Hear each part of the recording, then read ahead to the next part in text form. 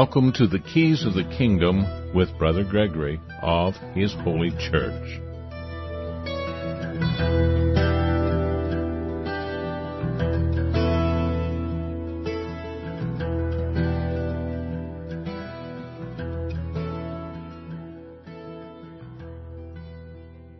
Well, welcome to Keys of the Kingdom. I'm Brother Gregory, and again we're going to be talking about the Kingdom of God, and we're going to start a little bit of a study that works into explaining some of the basics of the Bible, going from the Old Testament to the New Testament. And I've been working on it for a long time, actually probably been working on it for half a century, but there's so much that is going on in the news today that we hear from different news media that isn't true.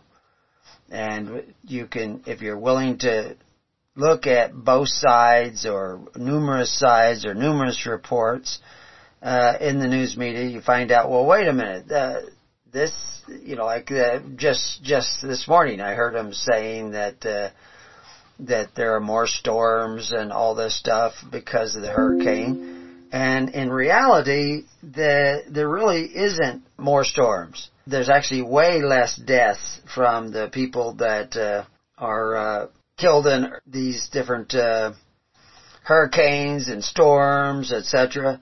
It's just not the same as they're saying on TV and the media. There's actually, to some degree, there's less storms in the last few years. There certainly isn't an increase at all. There is a decrease in the number of people that are killed. Part of that is because of, preparation, and we do have satellites that are watching the weather, and people, and of course the media hypes it up so much that a lot of people take precautions. Sometimes homes are built better, and they can withstand the onslaught of winds and tides. And so the reality is there is no evidence that there are more storms that are caused by global warming. Whether there's global warming or not, that is another whole topic, and that's not really the topic we're talking about. What we're talking about always when talking about the kingdom is the misreporting of the facts, because the facts matter.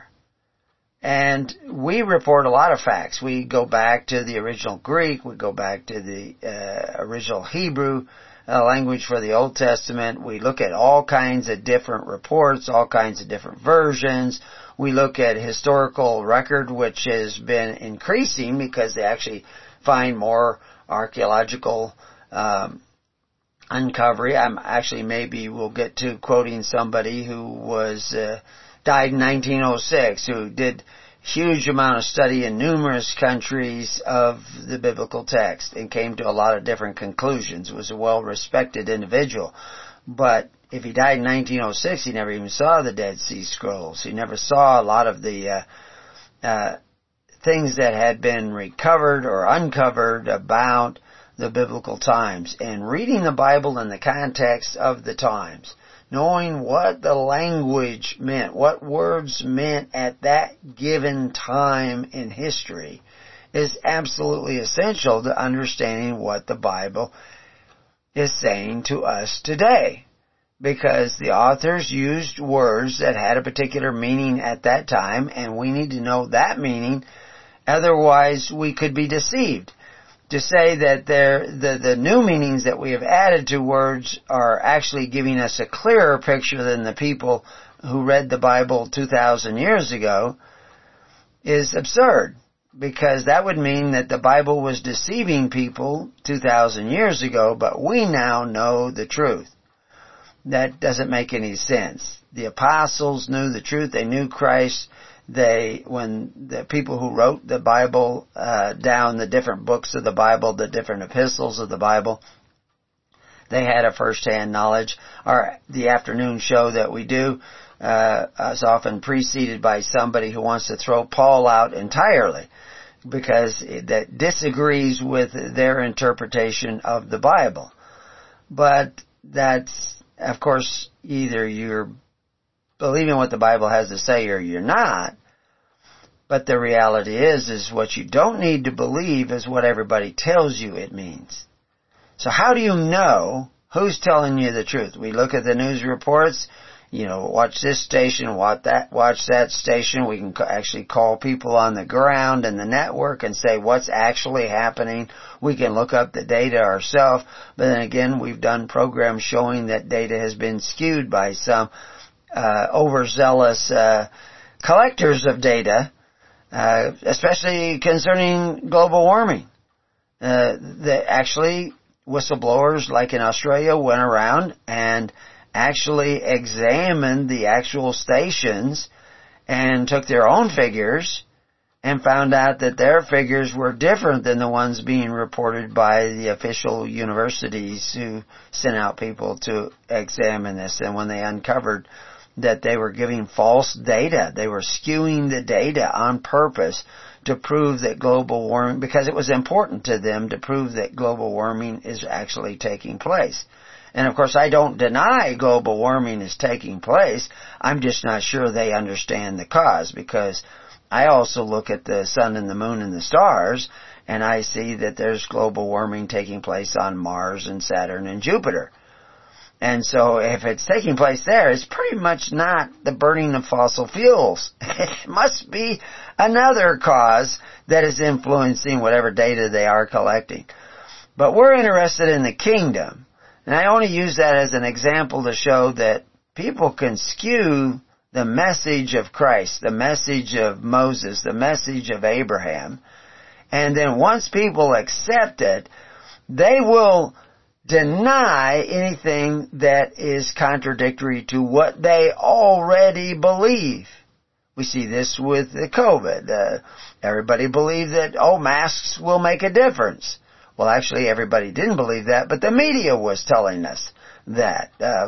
Dr. Fauci was telling us that. But then Dr. Fauci said something different at another time, and then he went back and said another thing at another time. And so the science was constantly changing out of one individual's mouth. But then if you actually, and we gave lots of reports at Preparing You, and if you're in the network, you would have got them. I just talked to somebody who is actually a part-time neighbor, and they got deathly ill after they got the jabs. And they say, well, now we know, because it's coming out, that we didn't really need to get those things. And they really aren't effective. And I says, well, we all knew it on the network, because we actually looked at other sources. Now, why did I look at all these other sources? Well, because something told me. A little bird told me. A little spirit, a little voice in my heart said that something's wrong. And so I went up and looked for second opinions, and I shared those second opinions with lots of other people. And now, much of what I was saying, almost all of what I was saying is true, because I'm reporting what other scientists are saying or discovering. And that's my report. I didn't do all the studies. I read many of the studies that were coming out even before the first vaccination. And I shared them. You can look them up at Preparing You, numerous scientists, and I go down and there's many links on that page to some of their reports, some of their studies, some of our other articles that show we knew what was going on as far as, what was happening with this pandemic, and we shared it, and many people made choices based on that information. But of course, our contention is that you need to make choices based upon the Holy Spirit and not upon just facts. But why are we sharing all these facts? Why do we take all this time to look up these facts and show you what other churches, other ministers, other purveyors of doctrine do not show you? Well, the reason why is so that you can set down the misinformation you've already accepted as true. The same as people might do when looking at climate change or other things like COVID and economic things that are going on. We're actually going to get into that. I've taken a lot of notes on some of the economic crises that are on the brink that are coming. in the future, and what you can do about it, because everything that we're seeing today, to some degree or another, the principles of it, the driving forces of society, as well as the collapse of society, the breakdown of society, the corruption in society, the corruption in government, has happened over and over again throughout history on different levels. One of the early articles I wrote is, you can go to Preparing You and look up the term Rome, and we show you that Rome wasn't so different from what we're doing today. It just depends on what time period you look at Rome. And the reason why is people are not so different.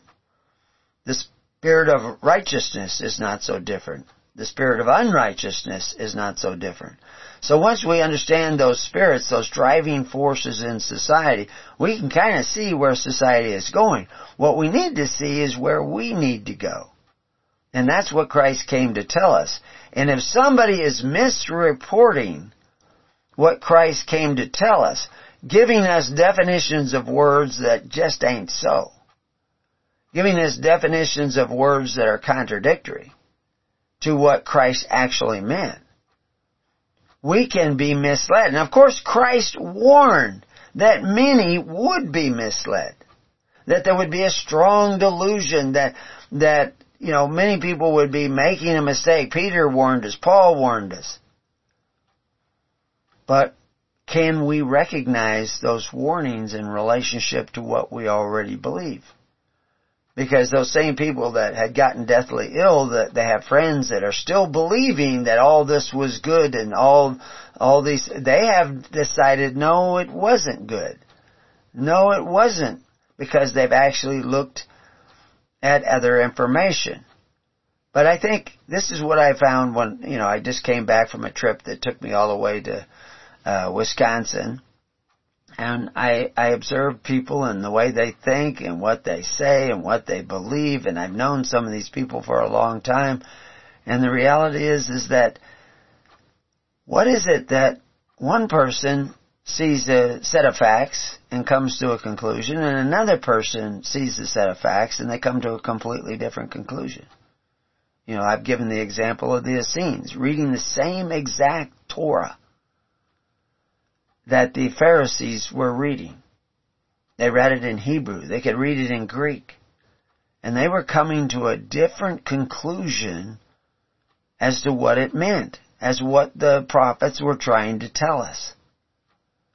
And many of the beliefs that we see coming down from the people that we call Essenes were in alignment with what we see coming out of the mouth of Christ. What a lot of people don't see is that we're actually following the ways of the Pharisees more, because we create a doctrine, a dogma, created by men, not by Christ. Using the words of Christ, taking them from here and taking them from there, they build an image of Christ, the image of the gospel, and people accept that. But what they're actually often doing, there is 40,000 denominations, so somebody's doing this. They're actually masking the actual gospel. So you cannot really see the true face of Christ. And so we want you to see the true face of Christ. We want you to be able to recognize the Holy Spirit of Christ when it speaks to you in your heart and your mind. And when you see that, you can set down the lie, because this is what we were warned, that there would be this strong delusion that people might believe a lie. And there's a lot of lies out there to believe.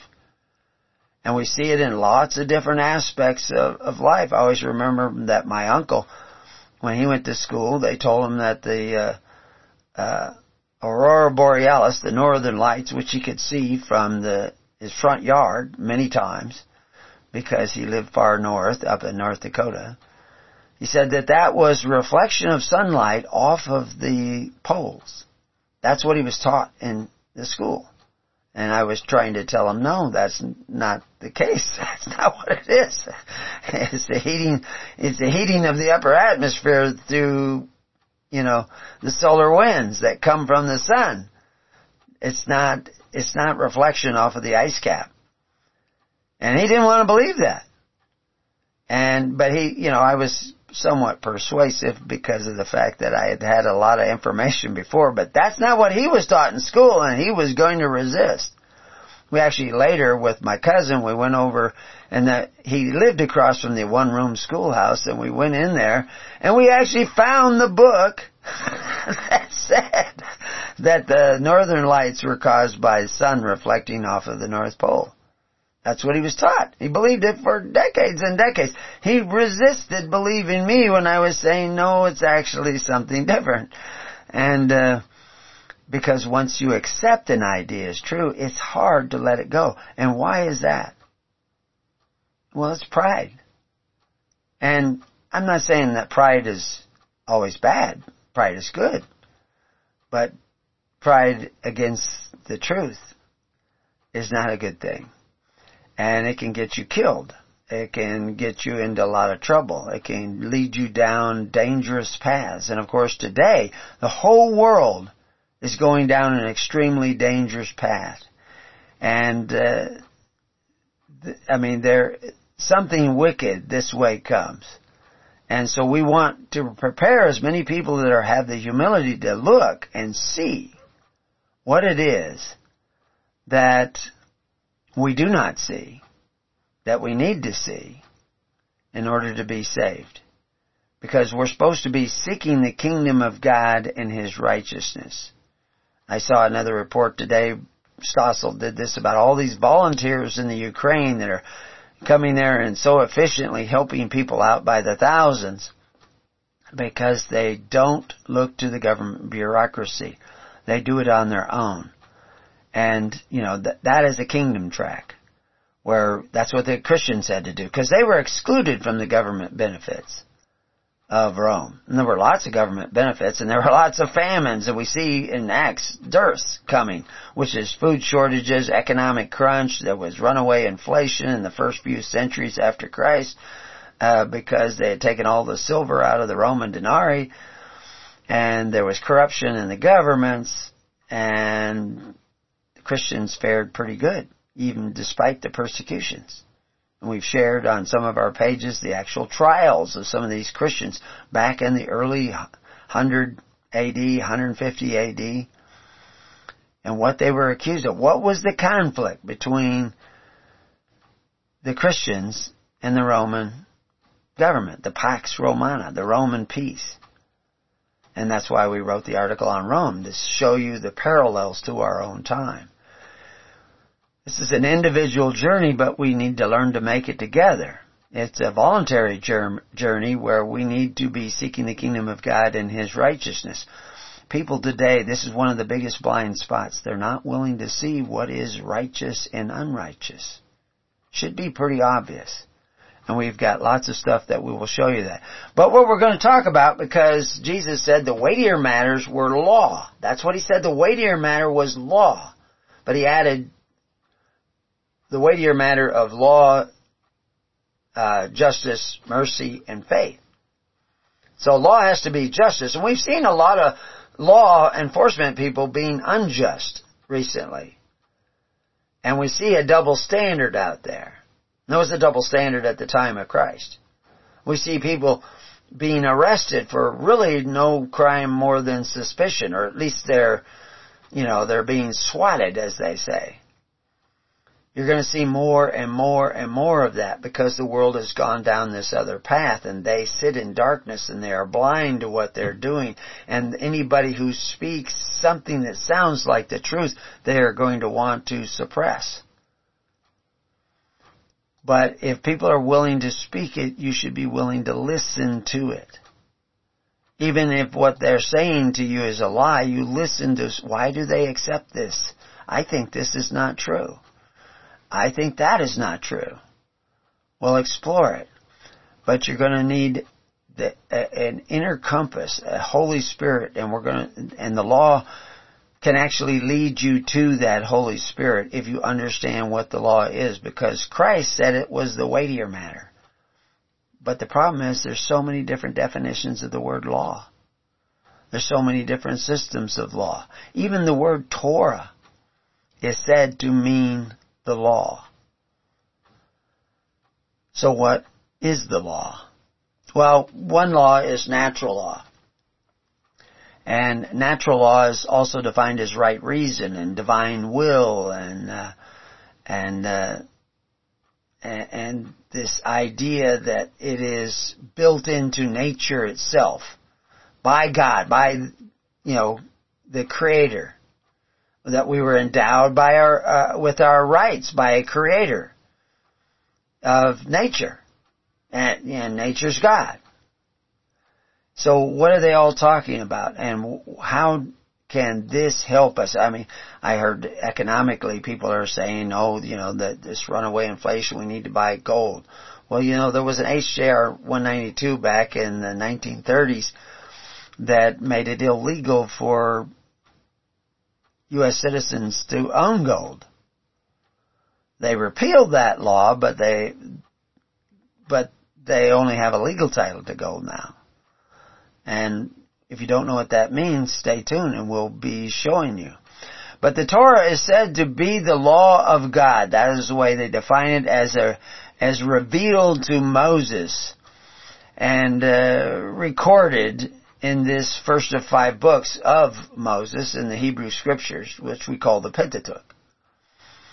In the Hebrew, we see this word that we pronounce as Torah as the letters of Tav, Vav, Resh, He. And that means, or is said to mean instructions, teachings, law. But it should be law through the Holy Spirit. Is it law through the Holy Spirit, or is it law through the imagination of men? Through the doctrines of men?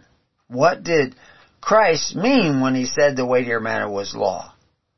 What law was he talking about? Because there were lots of laws. There was a law that was nailed to the cross. Is that the same law that Jesus says is the weightier matters? We say this one word law, and we seem to think it's all encompassing. And the Greeks, they only had one word for law, generally speaking, which was nomos.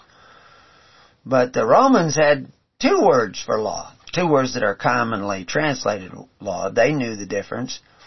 Very few people. And I discovered this years ago when I first picked up Black's Law Dictionary that mysteriously appeared on my front doorstep. And I saw there was so much Latin in this Black's Law Dictionary, a common law dictionary used by attorneys all over the United States, and has been around. I mean, they're up to, 9th, 12th edition now. Mine is Black's 3rd, but they all have this Latin in them. And I know Latin. God had put me in a place where when I was 13, I was studying Latin. So I could read what they said the Latin meant, and I read the Latin. And I saw there were 2 words they were constantly translating into law.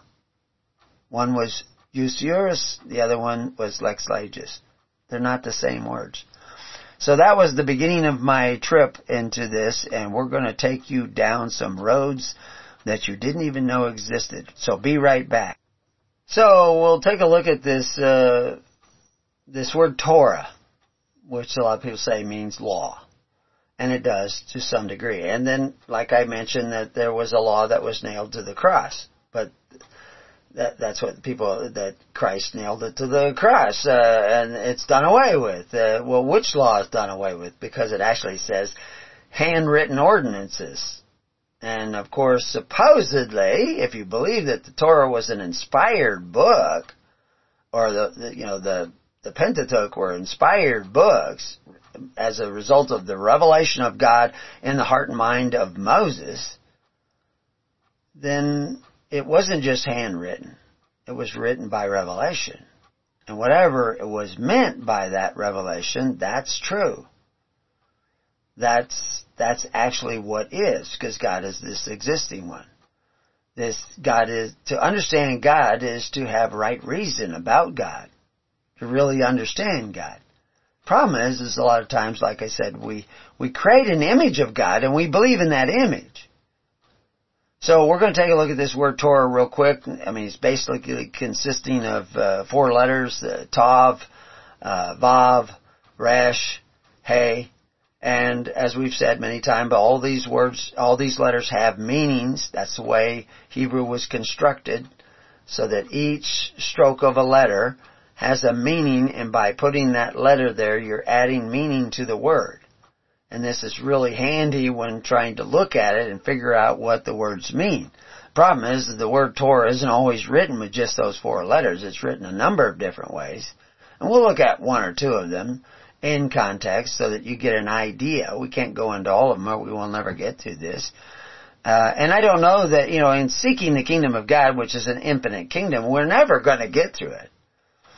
But if we can dispel some of the misinformation we accepted as true, it might help us when the Holy Spirit is speaking to us with this still small voice in our heart and our minds.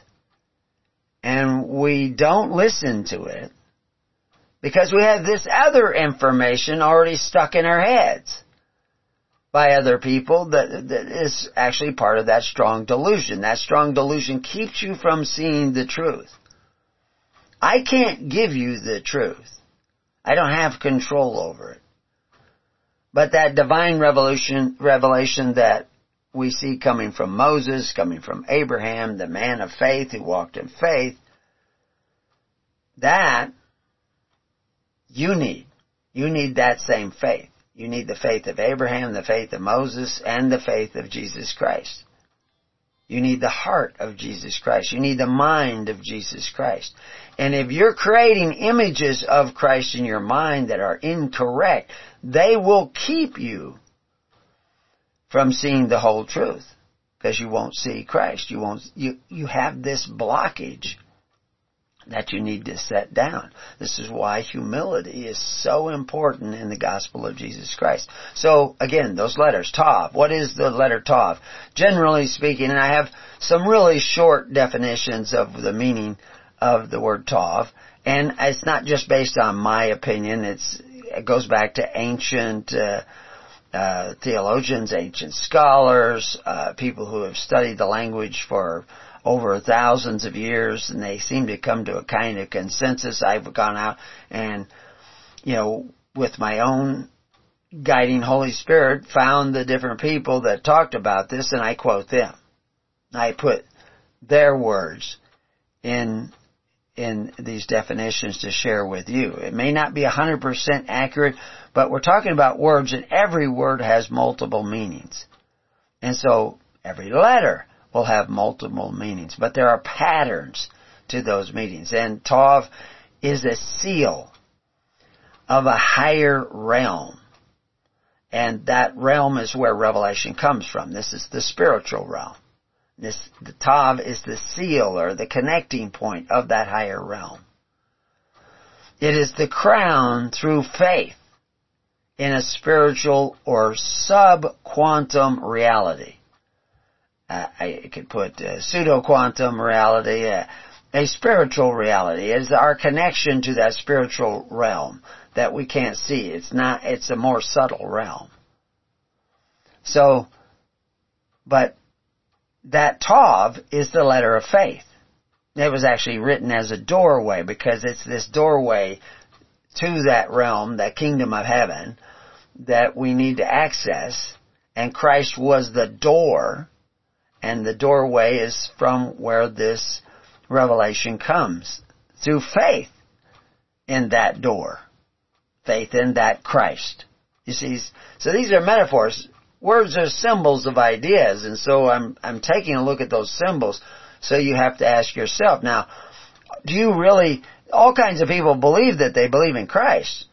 And James has a lot of stuff, even Paul has a lot of stuff telling you how you can tell whether somebody is really have faith.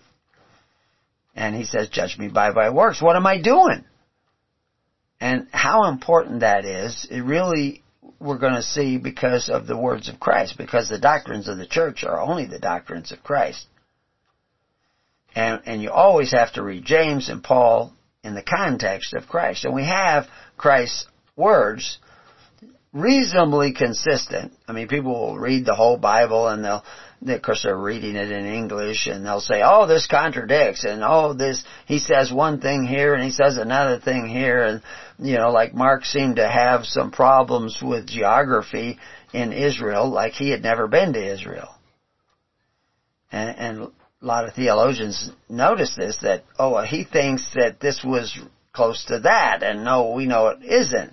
So there was like errors in his reporting. But the essential message of Mark is not an error, not in conflict with Christ.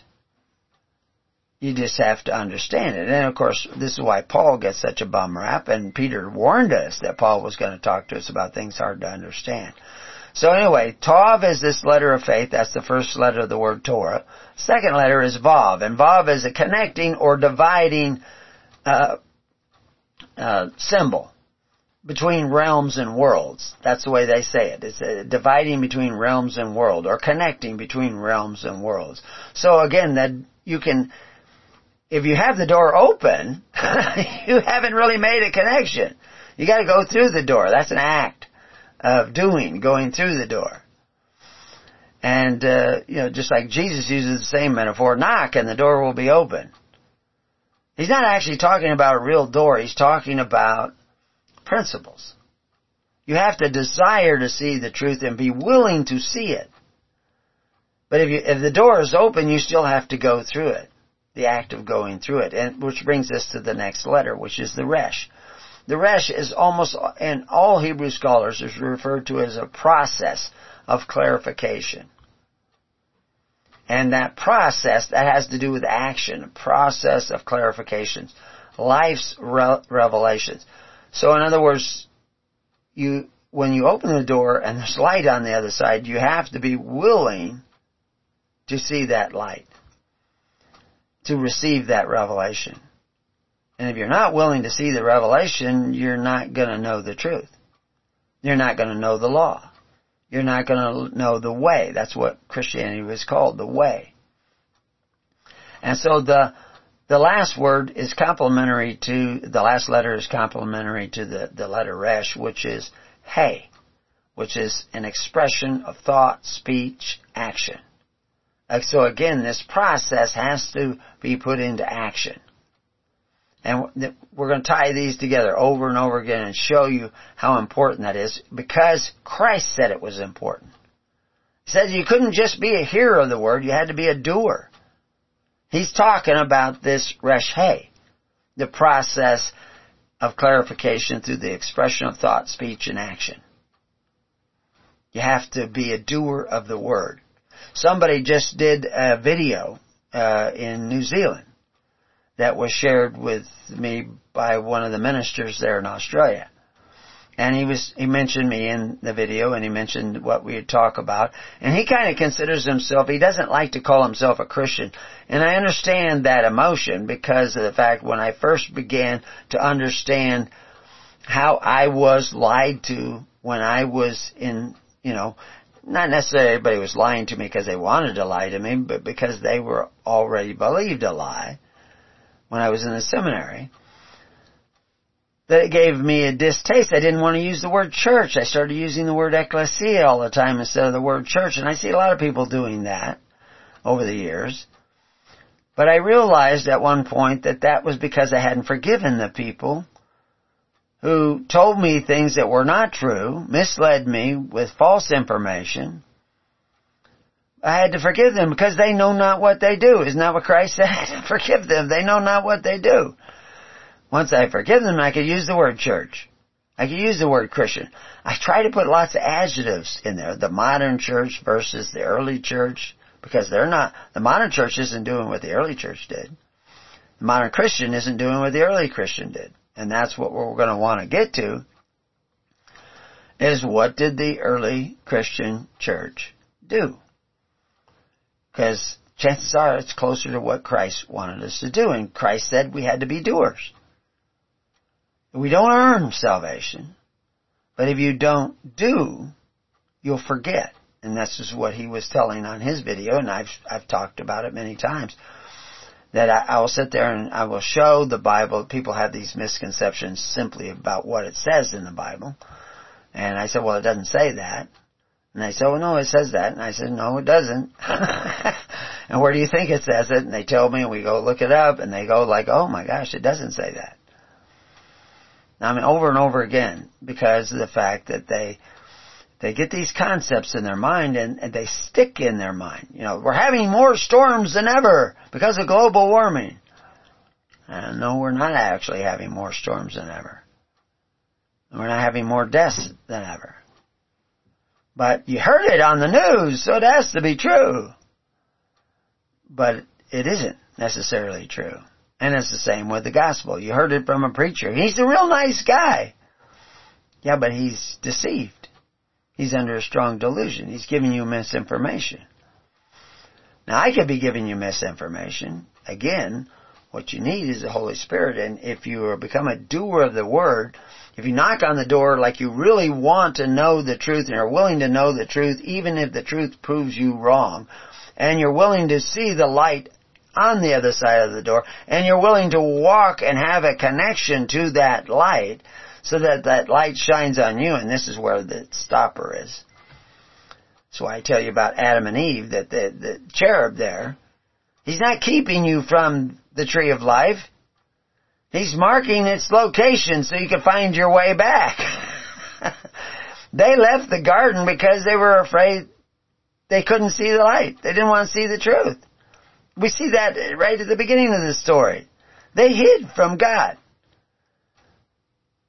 because they knew they did wrong. That is the message. You have to be willing to see you're in error in order to find your way back to the light. And the closer you get to the light, the more error you see in yourself, the more failing you see in yourself. And you have to forgive yourself as well as forgive everybody else. We're forgiven as we forgive. That's what Jesus says. That's His doctrine. And so, our Father who art in heaven, hallowed be thy name, thy kingdom come, thy will be done on earth as it is in heaven. Give us this day our daily bread, and forgive us our trespasses as we forgive those who trespass against us. So once I did that, then I could call myself a Christian. I wasn't going to call myself an ecclesian. And I don't have a problem with it. But I qualify what that really looks like. Because if you're not following Christ, if you're not following the way, if you say you believe, Jesus said that's not enough. You have to be a doer of the Word. So what is the Word telling us to do? Well, it isn't any different because God is the same today as He was yesterday. So we have to find out what that was. So basically this word Torah, as they say, means the law. Actually has to do with the instruction and teaching and law through the revelation of the Holy Spirit. That's what the Torah is doing. Now, Moses received the revelation of the Holy Spirit, and he wrote things down in words that are symbols of ideas and shared them with the people. There was even 10 commandments, supposedly, that's what we call it, 10 commandments, 10 statements, that were etched into stone. And they weren't etched into stone until it was very clear that the people's heart was so hardened that they would not go up the mountain. They couldn't hear the truth. They were afraid of hearing the truth in their hearts and their minds, and so God wrote it on stone. But what the 10 Commandments are is instruction telling you how the universe works, how the law works. It's not really law itself, and we'll look at that and find out. When I say it's not really law itself, in the way we often think of the term law today, God was not setting up a legal system with the 10 statements on those stones. He wasn't setting up a legal system. Now, just saying that, unless you understand those two words, those two Latin words, jus juris, which means what is just, right, and fair, what's truly right, what is truly righteous. And the other word, lex legis, which means the law you are bound under. How do you get bound under that law? Through contracts, covenants, and constitutions, through the dainties of the king, as they use the term dainties in Proverbs, to agree by consent to all have one purse, like we also see in Proverbs. Or their table is a snare, as we see David saying, and Paul quoting David in the New Testament. Most of these statements you're not going to get. By making men of the earth our fathers, instead of our natural fathers and the natural way of Christ through the family. The volunteers that we saw, that I talked about on the Stossel report that just went out on Facebook or something this morning pretty early, is showing that these volunteers are way more efficient, way more dedicated, helping all kinds of people. But the government bureaucracy is not so efficient. Why? Because they're a little bit closer to the way of Christ, which Christ was creating a government called the Kingdom of God. He appointed that kingdom to His apostles. He said, you're not to run this government like the governments of the Gentiles, who exercise authority and control from the top down, but you are to do it through charity, through faith, through hope, without an exercising authority. That's a different kind of government. We see as the kingdom track of that government in those volunteers over there helping people. And you're going to need lots more of those volunteers, not so much in the Ukraine maybe as in your own hometown. And you need to organize yourself, which is another commandment of Christ to His apostles, that you make the people sit down in symposia, which is 10 men, and in groups of 50 and 100. He said, He commanded His disciples to make the people organize themselves in that manner. Somebody said, well, that was just for that one thing in Mark 6 where they were going to need it for the distribution of food.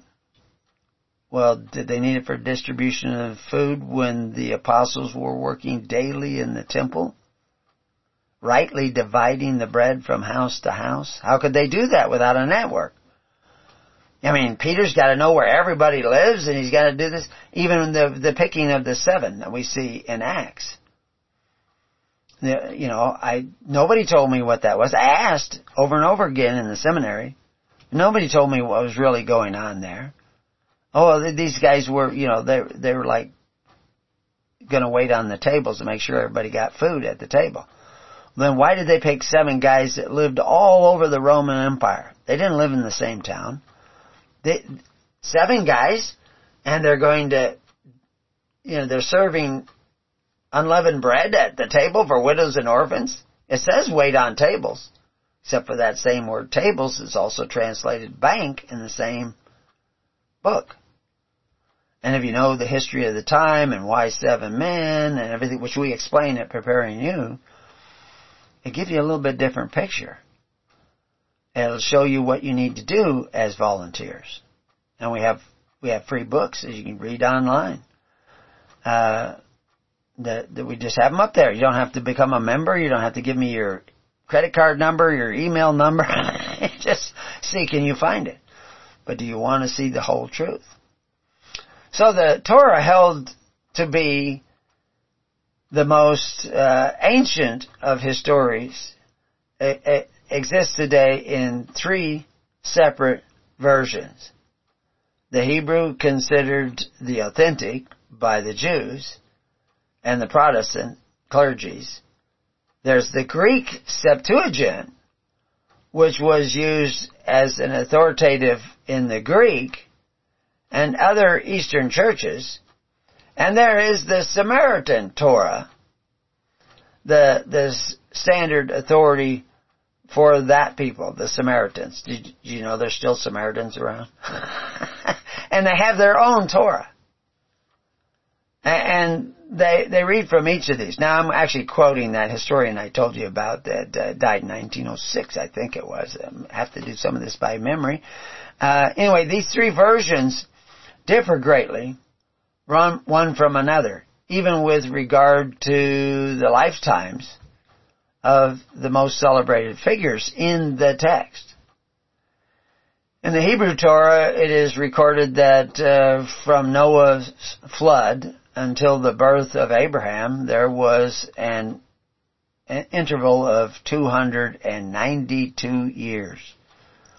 In the Greek, that time span is given as 1,072 years. While the Samaritan version has a recorded span of 942 years. Now, personally, I don't think this is extremely important to you understanding what is the revelation of the Holy Spirit and what is the imagination of men who want to deceive you.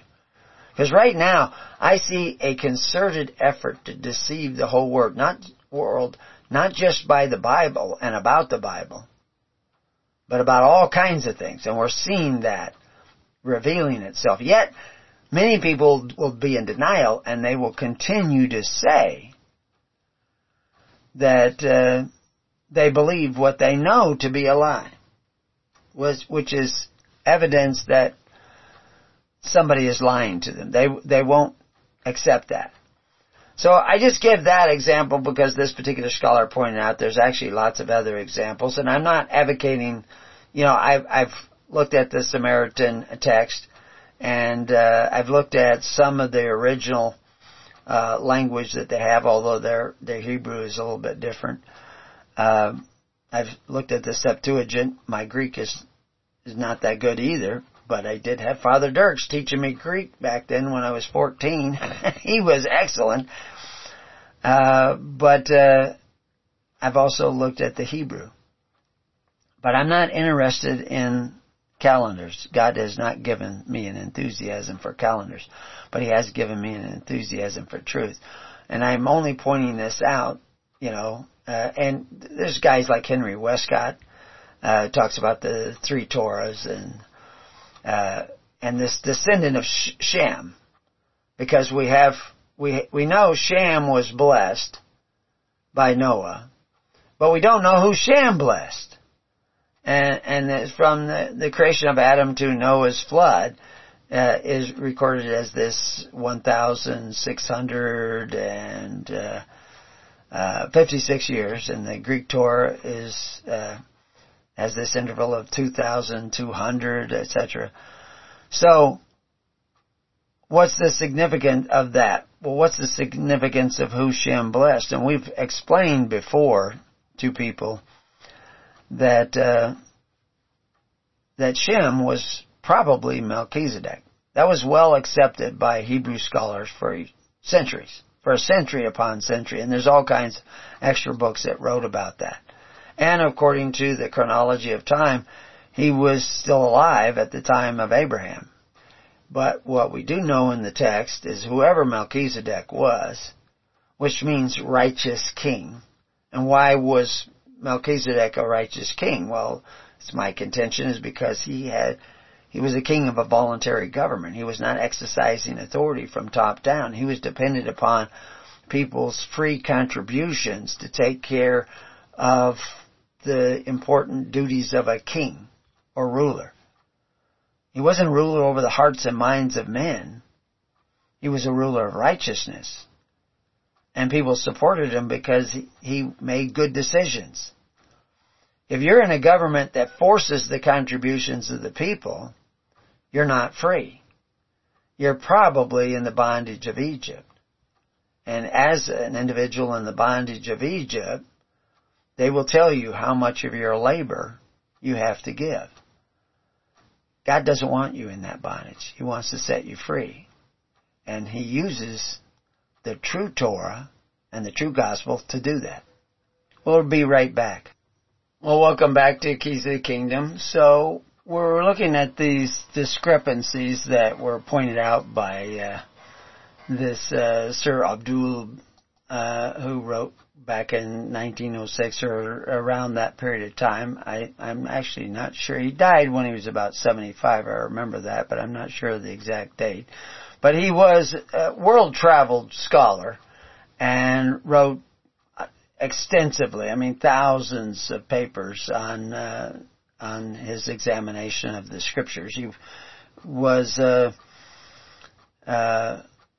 an advocate of the Scriptures, but he was pointing out what appeared to be discrepancy in these different versions. And he reflects now over this discrepancy amongst these three Torahs. The case is indeed surprising, he says. The Jews and the Protestant belittle the Greek Torah, while to the Greeks the Hebrew version is spurious, and the Samaritans deny both, as the Hebrew and the Greek versions as not accurate, because it's not any different than those people who watch CNN and CBS and CNBC and NPR and Fox News. Those people who follow those different news stories are not seeking the truth. They're seeking to verify that what they are watching, what they are accepting as truth, that becomes their God. That is the source of their revelation.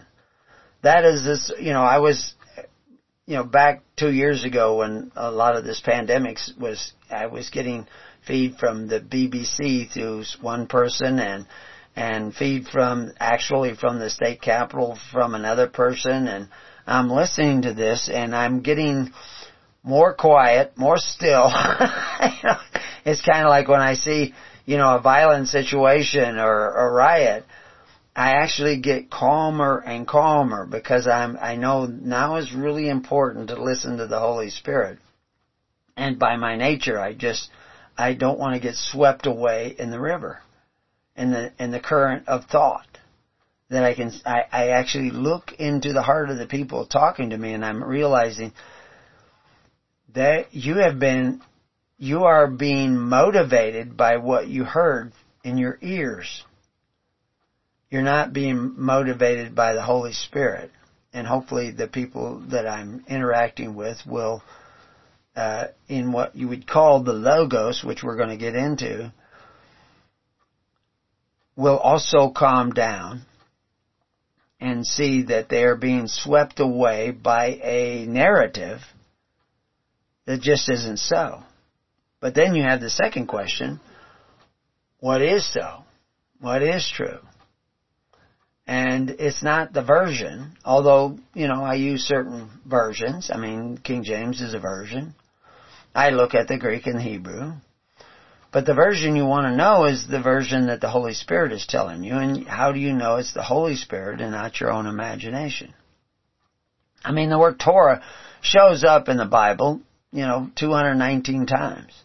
It supposedly means law or direction or instructions. But it says right in the definition of the Torah, in your standard concordance, it can be human or divine. So that's where you get the handwritten ordinances that were nailed to the cross, were the handwritten ordinances of Herod and the Pharisees. Because Rome said there was another king, one Jesus. They said, this is the King of the Jews. This is how the apostles got to work daily in the temple. Well, what were they doing in the temple? See, if you don't know what they were doing in the temple to begin with. But evidently they were rightly dividing bread from house to house. Why? Because religion was the social welfare system of society. It wasn't just what you think about God. Now, what you think about God would affect the way in which you would set up a social welfare system.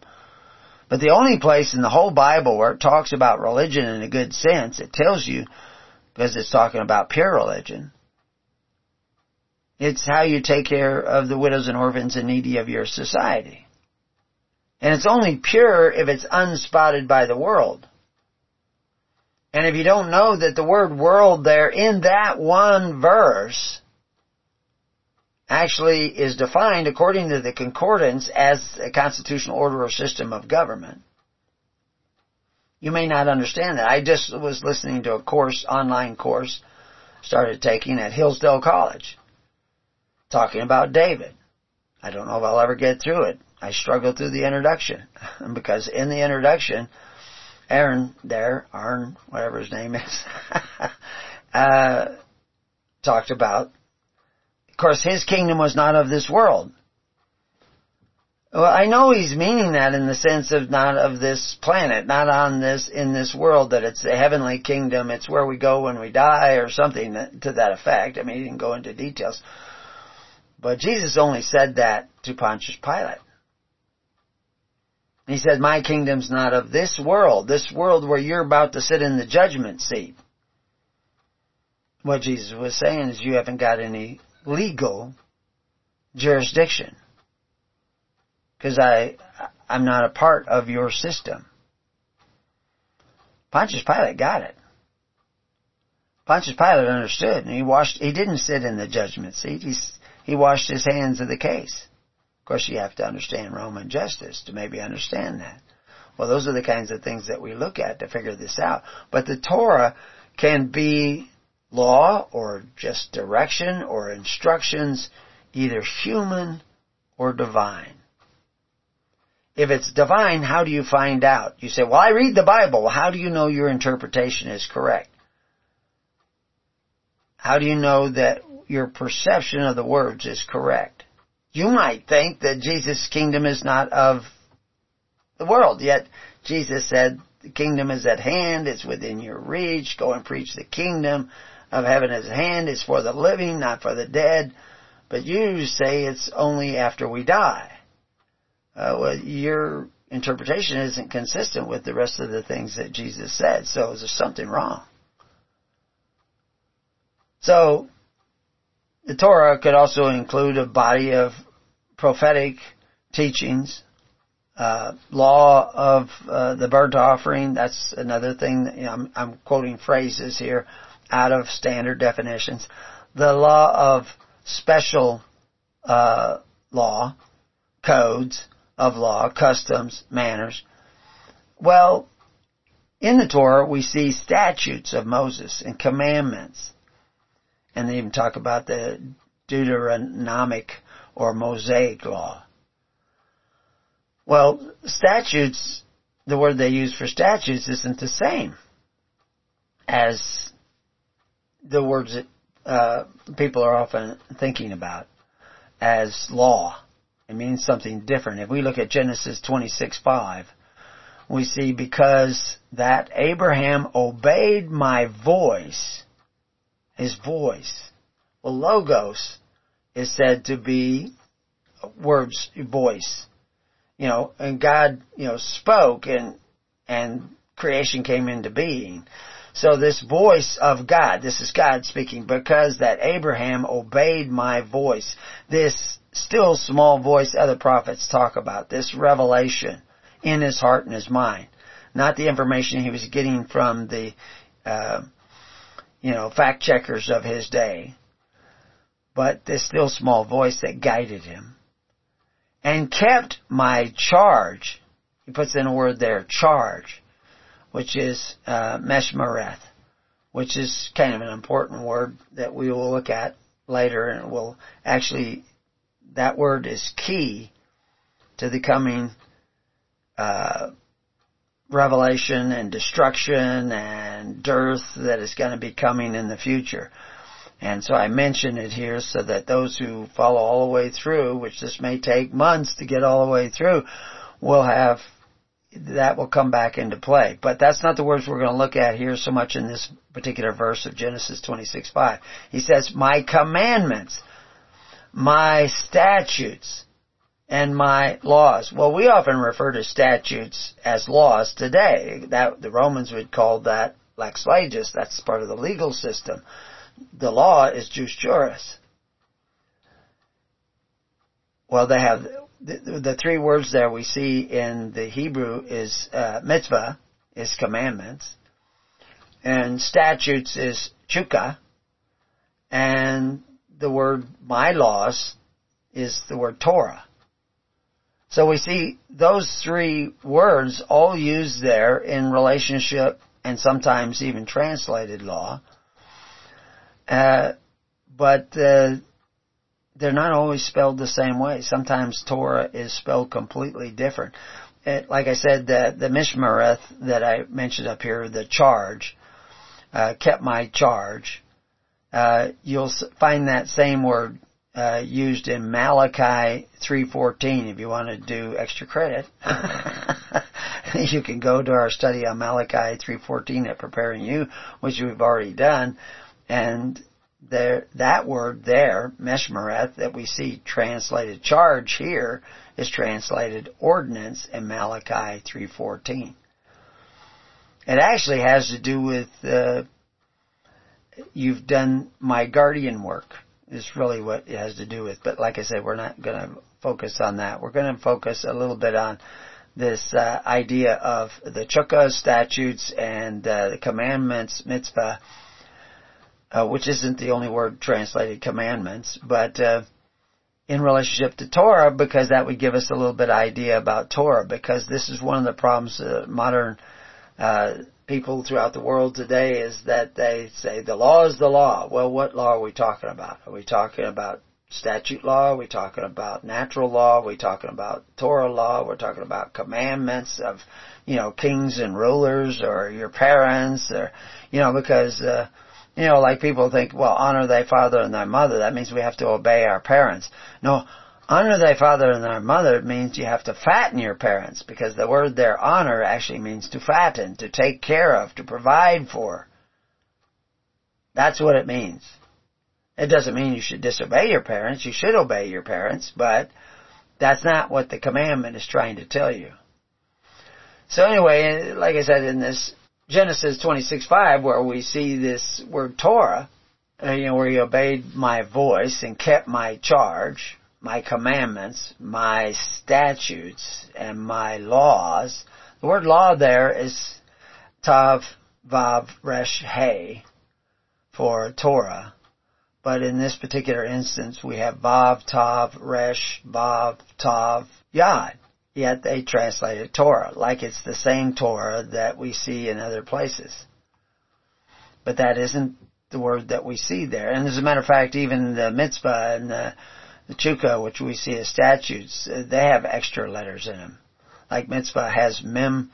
Normally there's a mem, ayon, vav, but there's a tav, yod here instead of hey, vav, hey. And that's what we see also in the word Torah, where they start with a vav. Remember, that's a connecting letter or a dividing letter. Well, at the beginning it's connecting.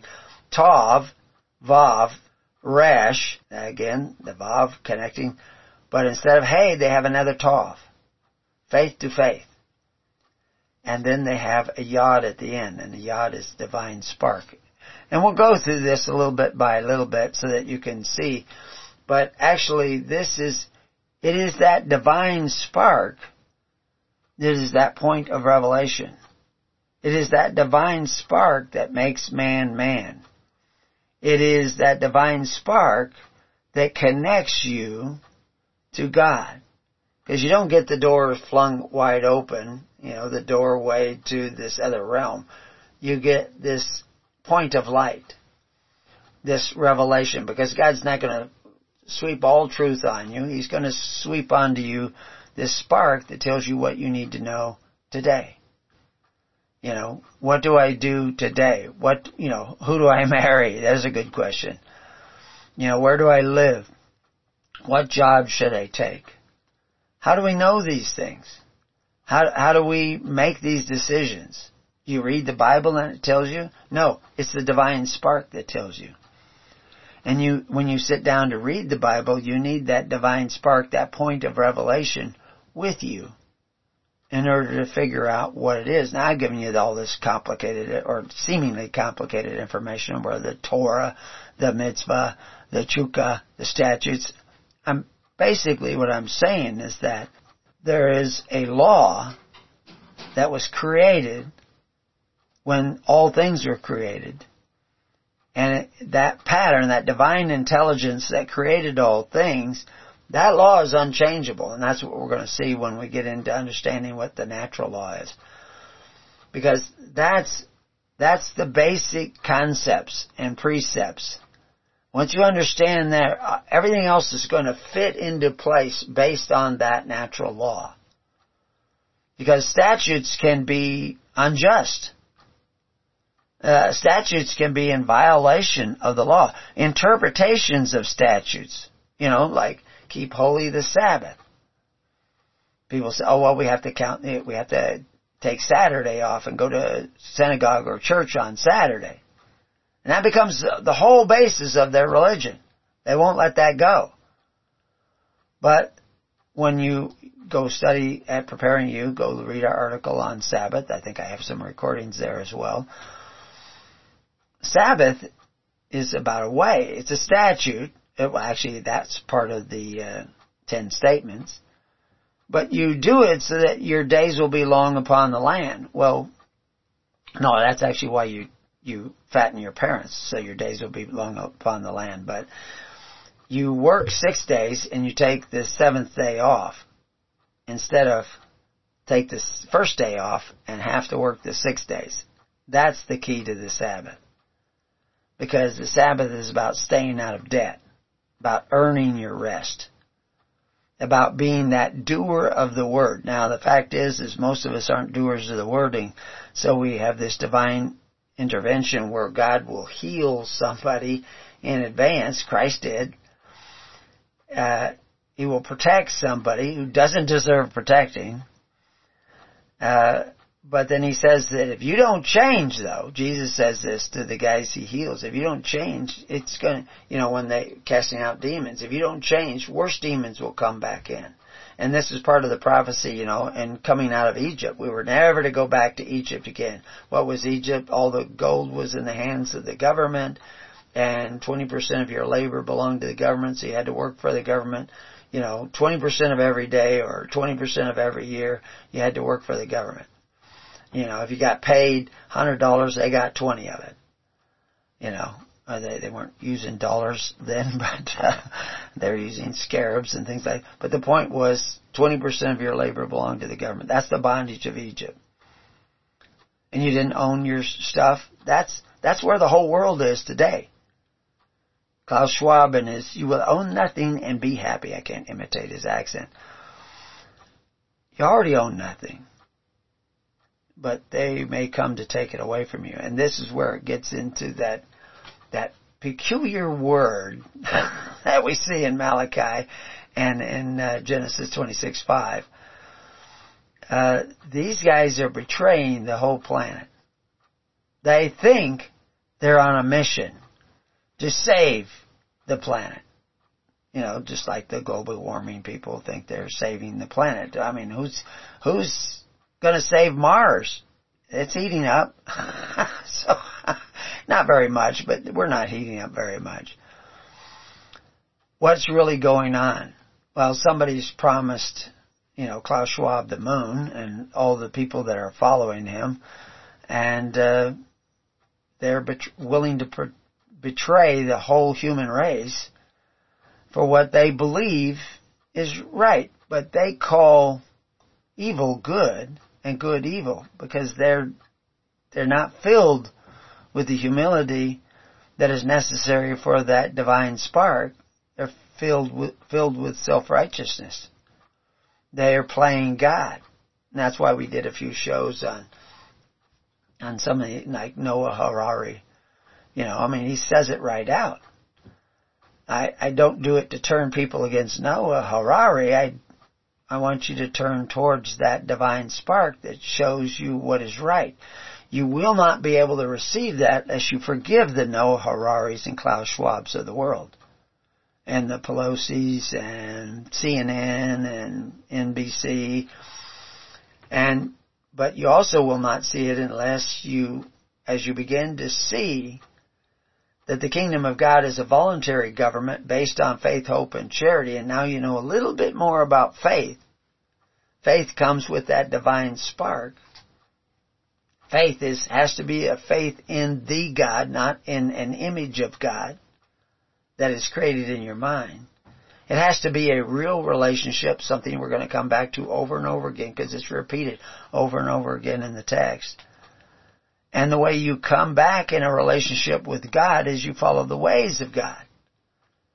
The righteous ways of God, which is you have to love your neighbor as much as yourself. You don't want to be taking a bite out of your neighbor, especially through men who exercise authority, especially through the Pharaohs and Nimrods and Cains of the world. You want to take care of one another through a voluntary system. And in order to do that effectively, you need to sit down in the tens, fifties, hundreds, and thousands like Christ commanded His disciples to make the people do. Now, they didn't go around with a whip like you see in the movie Ten Commandments with Moses and whip the people into line to pull their weight. They just said, this is what Christ wants us to do, and He wants His ministers to expect the people to do it. Most of the churches out there in those 40,000 denominations, they do not take care of the widows and orphans of society. They do not rightly divide the bread from house to house. If the houses in their church need bread, they have a list of phone numbers to call the government, the men who exercise authority, to go eat at their table, even though Paul and David said their table is a snare. Even though Proverbs say that if you sit and eat with a ruler and you be a man of appetite, put a knife to your throat, because he serves deceitful meats. Those dainties are a snare. They will bring you back into the bondage of Egypt. You should have heard this, your parents, your grandparents should have heard this message from your churches 100 years ago, when FDR offered the people lots and lots of dainties from men like FDR and LBJ and Obama and all the presidents in between. Those are just the kind of, if you were to see a chart, they would be the spikes of dainties went up with them. But that's not what you should be eating at. That table is a snare. But you are. You're signed up. You got a number to prove that you have a right to eat at that table, and you paid into that table for years, and you're not very forgiving, so you're saying, well, I paid in, I want that money. Now, I'm not begrudging anybody, I'm just telling you the truth. Now, I've cracked the door open a little bit. The heaven is a system of voluntarism, a system of love, a system of sacrifice, a system of caring for one another by choice, because the God of nature endowed you with the power of choice. But you gave that choice to people like FDR and Nimrod and Pharaoh and Caesar and LBJ and Obama, and you want to give it to Trump. None of that is your salvation. That's going on in the world. But until your religion is unspotted by that world, where you're not dependent upon them, you have need of repentance. And you're waking up now, and you're in the bondage of Egypt. Forgive them for putting them. Forgive your parents. Forgive your grandparents. Forgive your teachers in school. Forgive the churches that didn't tell you the whole truth. They don't know what they're doing. They sit in darkness. But have you seen this much of the truth, that you're back in the bondage of Egypt, that they have a malevolent intent to maybe destroy large sections of the populations of the world? They want power to make choices for you. They don't want you to speak.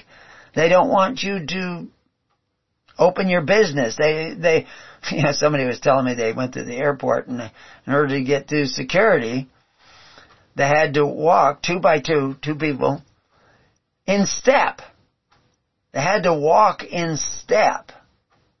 Or the lady was yelling that she would send them back to the beginning if they didn't walk in step. So these, sometimes if you're traveling alone, you have to walk in step with somebody else. And the reason why they got guard dogs circling around you, I guess, in front and back to sniff out bombs or whatever they're doing, I don't know. But it's all about control. It's all about power over your neighbor. It's not about loving your neighbor. You need to get in the way of Christ, which is about sacrificing your life for others in a way that strengthens the poor. That's how you seek the kingdom of God. The best way to do that is in a network of people. Because you can't keep track of 100 people, but you can keep track of 10 or 11 or 12. And you start practicing. We talked last night about somebody who was having all kinds of depression and all this a lot of tragedies just happened in their life. But they're extremely selfish people. They don't do anything for anybody else. Everything is about themselves. It's been that way for years and years. And now it's kind of snowballed on them. But one of the greatest cures of depression is to start caring about other people as much as you care about yourself. Start taking back your responsibilities. This is what the Torah was all about. This is what Abraham was all about. This is what the altars of Abraham, if you don't know what they are, look up our page on altars at Preparing You and find out what they were doing. Because Christ was doing what Abraham and Moses was doing. Just different terminology. We'll be right back. Well, welcome back to Keys of the Kingdom. So, this same word that we see, commandments and Torah in the Genesis quote, is also in the Exodus 16:28, where it is written, and again we're looking at the English translation, and the Lord said unto Moses, how long refuse ye to keep my commandments? And he uses the word mitzvah. And my laws, Torah. Well, now I can hear echoing out of the thousands of denominations, oh, but the law's been done away with. Again, which law? The law of the Pharisees that put the people back into the bondage of Egypt under the laws of Herod? Because that's what happened.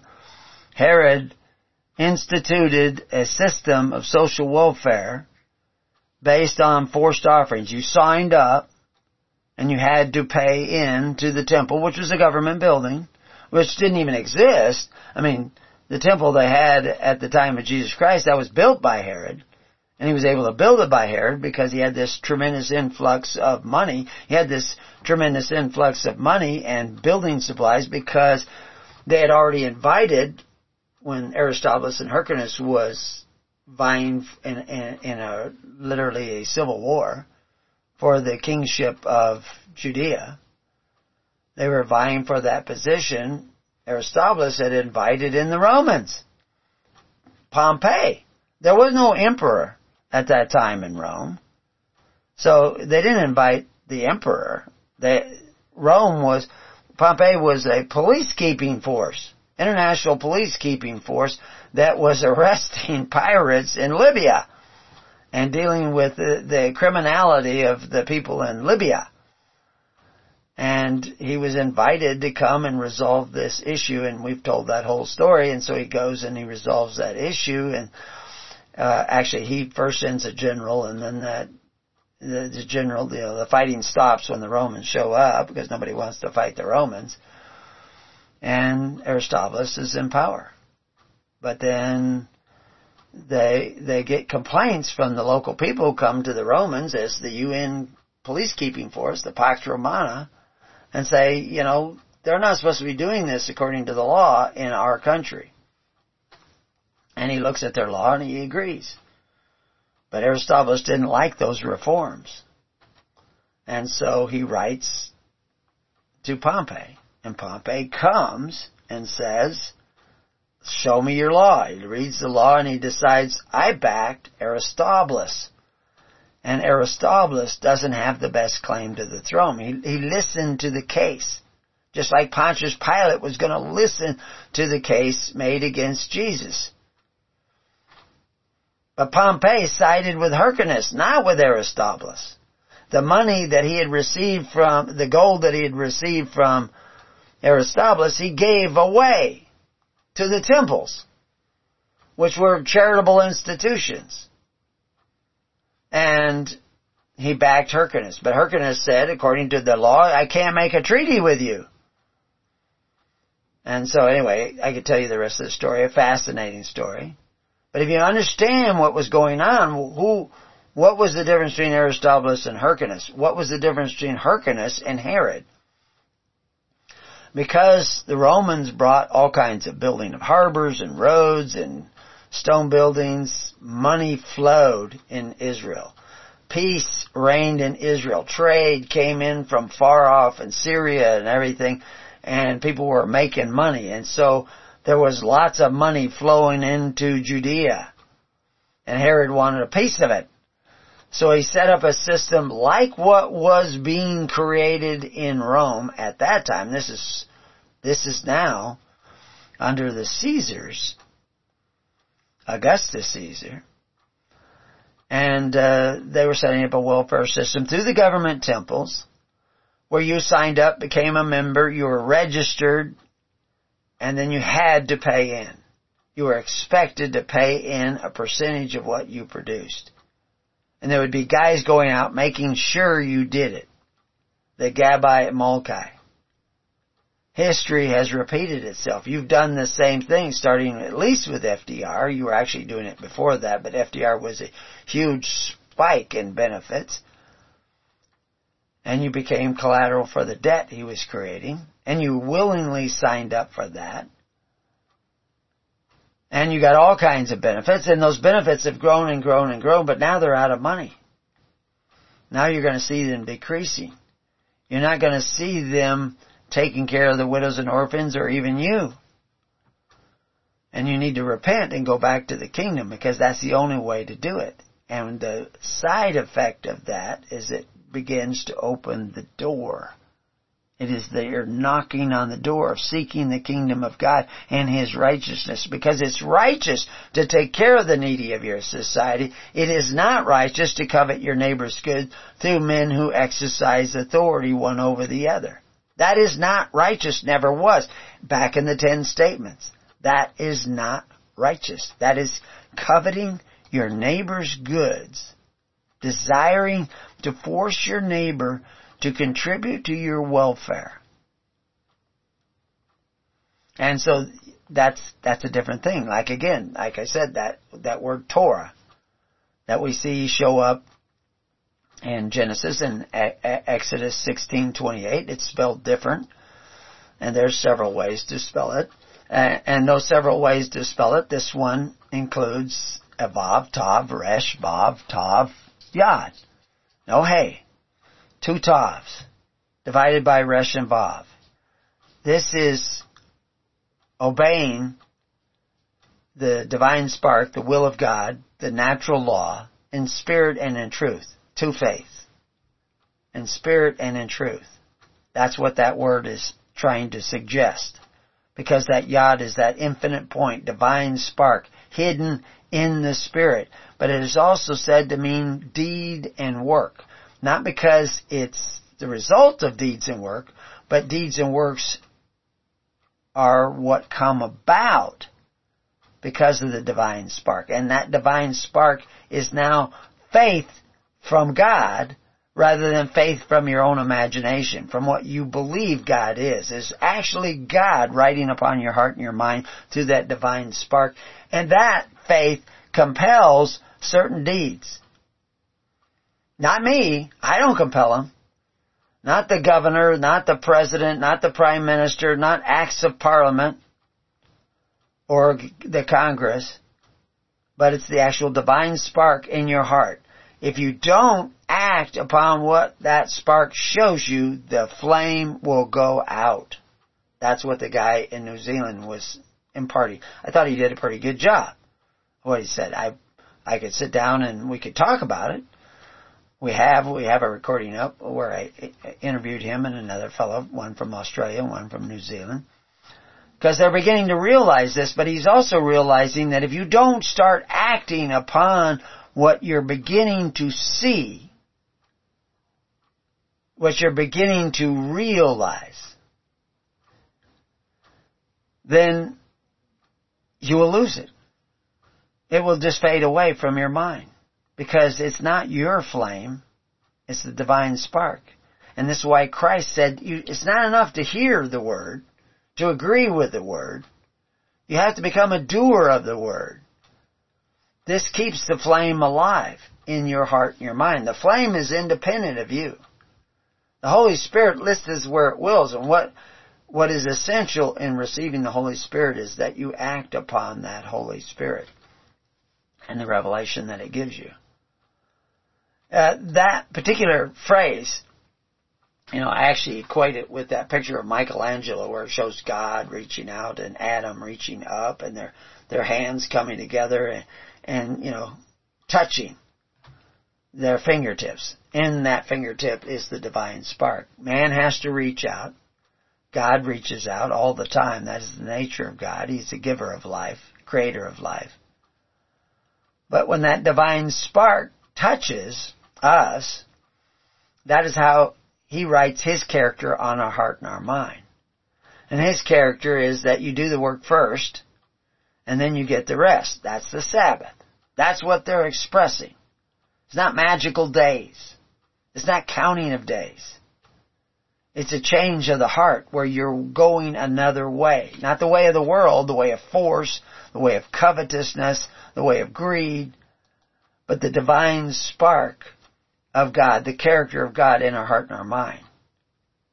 And it will lead us to realize that honor thy father and thy mother is to take care of thy father and mother, which is one of the first reasons why the government comes along and says, oh, you don't have to take care of your father and mother. We'll take care of your father and your mother through Social Security.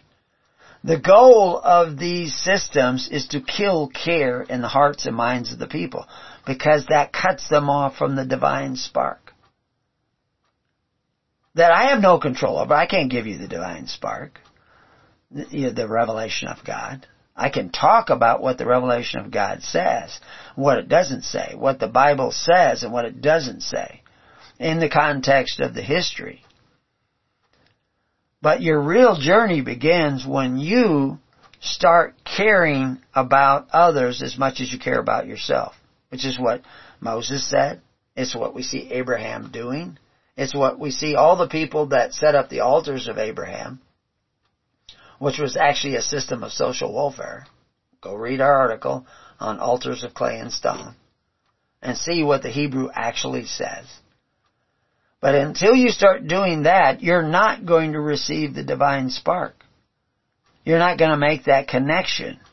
You may have an emotional connection. We talked about that. The three words of the Greek philosophers, logos, which is right reason, pathos, which is empathy, and then ethos, which is some charismatic preacher who gets millions from you and makes you feel good, gives you the pathos, the emotion. But logos is right reason, and it is not right to covet your neighbor's goods through the men who exercise authority one over the other. Christ said it was not to be that way with you, but with almost every denomination that they say it is okay to covet your neighbor's goods. Desire benefits at the expense of your neighbor through men who exercise authority one over the other. And you wonder why you've gone back into the bondage of Egypt, because you thought it was okay to put your own brothers and your own neighbors into the bondage of Egypt. Isn't that how they got into the bondage of Egypt to begin with? The brothers of Joseph sold him into the bondage of Egypt out of jealousy and envy. If you want the benefits of men who exercise authority, you will go under authority. Because you judge it's okay to put your neighbor under authority, you will go under authority. That is the Torah. That is the law of cause and effect. That is the law of nature. And that ultimately is where we're going to go, is to understand this law of nature and how it works, and hopefully get some insight into our own hearts and minds and where we have fallen short from the ways of God. Because Jesus emphasized the keeping of the commandments. Matthew 19:17. Is it not written? It says, and he said unto him, why callest thou me good? There is none good but one, that is God. But if thou wilt enter into life, he says the same thing in another place, eternal life, keep the commandments. But of course, in order to keep the commandments, you have to know the commandments. We got all these guys who are Seventh-day Adventists, and they think, oh, well, we have to count 6 days, and then we take off the seventh day. Read the article. Ponder it. Pray about it. It's about debt. Everybody, if you're in debt, if your society is in debt, you haven't been keeping the commandments. Because you didn't work first. You borrowed against the future, and that's what they're doing every day. I mean, they tell you on CNN, they tell you on CS, whatever it is, NBC, ABC, all the alphabets. The debt is going up. Every year they're raising the debt ceiling. In every country. All around the world. None of those people are keeping the Sabbath. Because they're borrowing against the future of their children, which is what Peter said, that you would be made merchandise, human resources, by your covetous practices. He also said you would curse children by the covetous practices. Not just your children, but your neighbor's children. Because you're putting the debt on them. You're never going to pay off that debt. The only salvation now, I used to talk about this, explain this in the books, like the covenants of the gods. I go through it, the whole thing with how you go into bondage. Like I said, it was originally a 700-page book, but I reduced it down to 144 pages. You can download it for free online and read it. And I've taken it to top attorneys, men who wrote law books, and they said, you're right, but they're not going to like you. Why? Because I'm telling the truth. And those two people are not going to like me. The people that have been telling you the lies, and then many of you who love the lie. Or want to believe the lie. That you're free in America or free in Australia. Well, Australia's gotten a big wake-up call. They're not as free as they thought. But America should have had a wake-up call. I mean, there certainly was there, but a lot of them didn't. But people are starting to stir and ask questions. Christ had the answer. Moses had the answer. That seeking the kingdom of God and His righteousness. Abraham had the answer. Jesus really had the answer. Jesus was the answer Himself. But the real Jesus, not the made-up fictitious Jesus that says, it's okay to covet your neighbor's goods. Even though He said, John 14:15. Is it not written there? If you love me, keep my commandments. And He summed up the whole 10 Commandments, including the Sabbath, because He summed it up in 2 laws. Love God, love your neighbor as yourself. Well, how does keeping, the seventh day, taking a rest on the seventh day or meeting on the seventh day, how's that loving your neighbor? Staying out of debt, now you can love your neighbor. But just going to church on Saturday, how does that help anybody? It's not rituals and chants and magic words and keeper of days. It's a keeper of righteousness. So if you're keeping the Sabbath and you're in debt, or you're borrowing money against the future so you can have benefits at the expense of your neighbor and your neighbor's children, you're not keeping the Sabbath. You're certainly not keeping the commandments. If you've made a covenant or agreement so that you can get these benefits at the expense of your neighbor, you're willing to take a bite out of your neighbor to get those benefits. That's not what Christ was teaching. And it's now we're seeing the repercussions of that, which we call the wrath of God. The wrath of God is the consequences of going against the God of creation and the nature of that creation. Because see, all those 10 statements are telling you about, if you think it's okay to murder your neighbor, then it's okay for your neighbor to murder you. You'll be judged according to the way you judge. If you think it's okay to take away from your neighbor so that you can have free stuff, then it's okay for your neighbor to take away from you so he can have free stuff, right? That's built in. That's built into creation itself. In Corinthians 6:14 it says, "Be ye not unequally yoked together with unbelievers." Unbelievers in what? The people who don't believe in living by faith, hope, and charity, but do believe in living by force, fear, and fealty. But are you unequally yoked with those unbelievers? so that they have control over your life? For what righteousness with unrighteousness? Why are you... What are the rewards of unrighteousness? The same Greek words also are translated, I'm using the King James here, as wages of unrighteousness. That's the benefits you get from men who exercise authority. The men who borrow against the future and take away from your neighbor so that you can have free stuff. That's the wages of unrighteousness. But with those wages comes unrighteousness. Because if you think unrighteousness is okay, don't cry for justice. This is why Jesus said the weightier matters are law, judgment, mercy, and faith. What mercy have you had on your neighbors if you want the government to take away from your neighbors so that you can have stuff? Is that mercy? Is that love? Is that taking a bite out of one another? You know that will lead to you being devoured. Don't bite one another lest you be devoured. And what communion hath light with darkness? Communion. Koinonia is the Greek.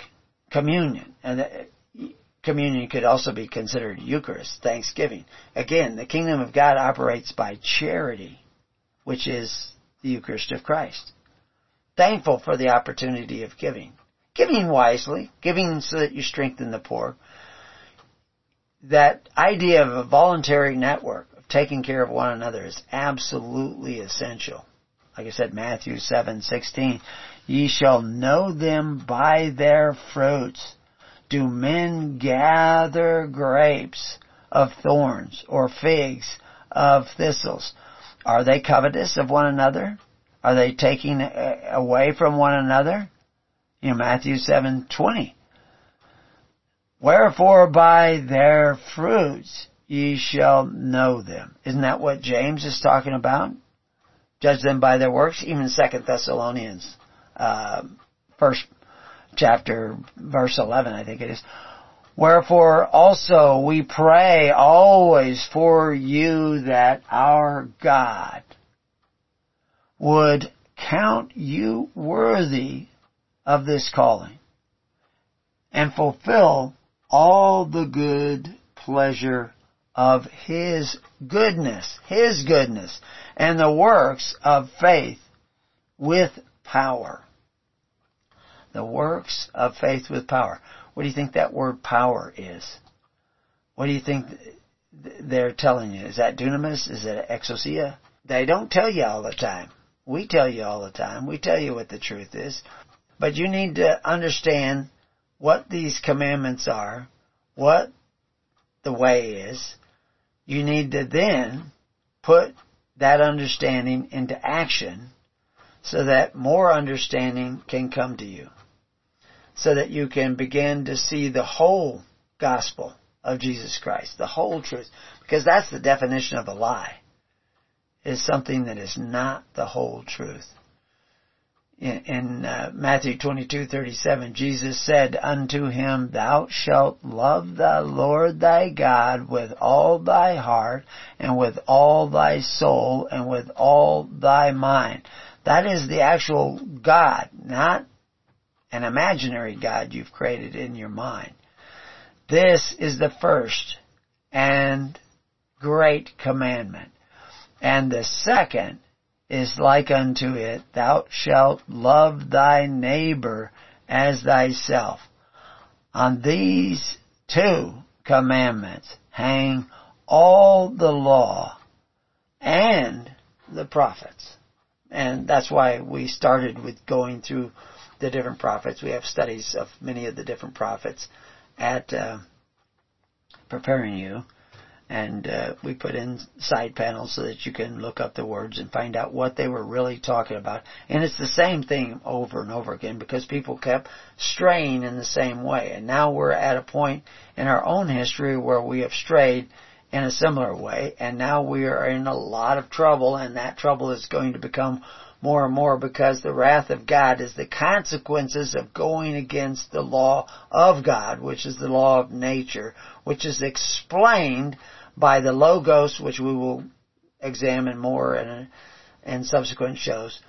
But also it is the law of the Torah, the law of taking care of one another through charity. The word charity doesn't even show up in the Old Testament, but that's the work of the translators. The word's free will offering. Corban was a free will offering, but it wasn't a free will offering under Herod and the Pharisees. It became a compelled offering because you signed up and agreed, you consented to have one purse, and Herod controlled that purse, and that's why Jesus talks, the word is also translated treasury in the New Testament. But anyway, we're out of time. So I'm going to tell you peace on your house, and may God be with you. Join us on the network by going to preparingyou.com or hisholychurch.org and looking up the network links. Join the network in your area. Get to know people. Until then, peace on your house, and may God be with you. God bless.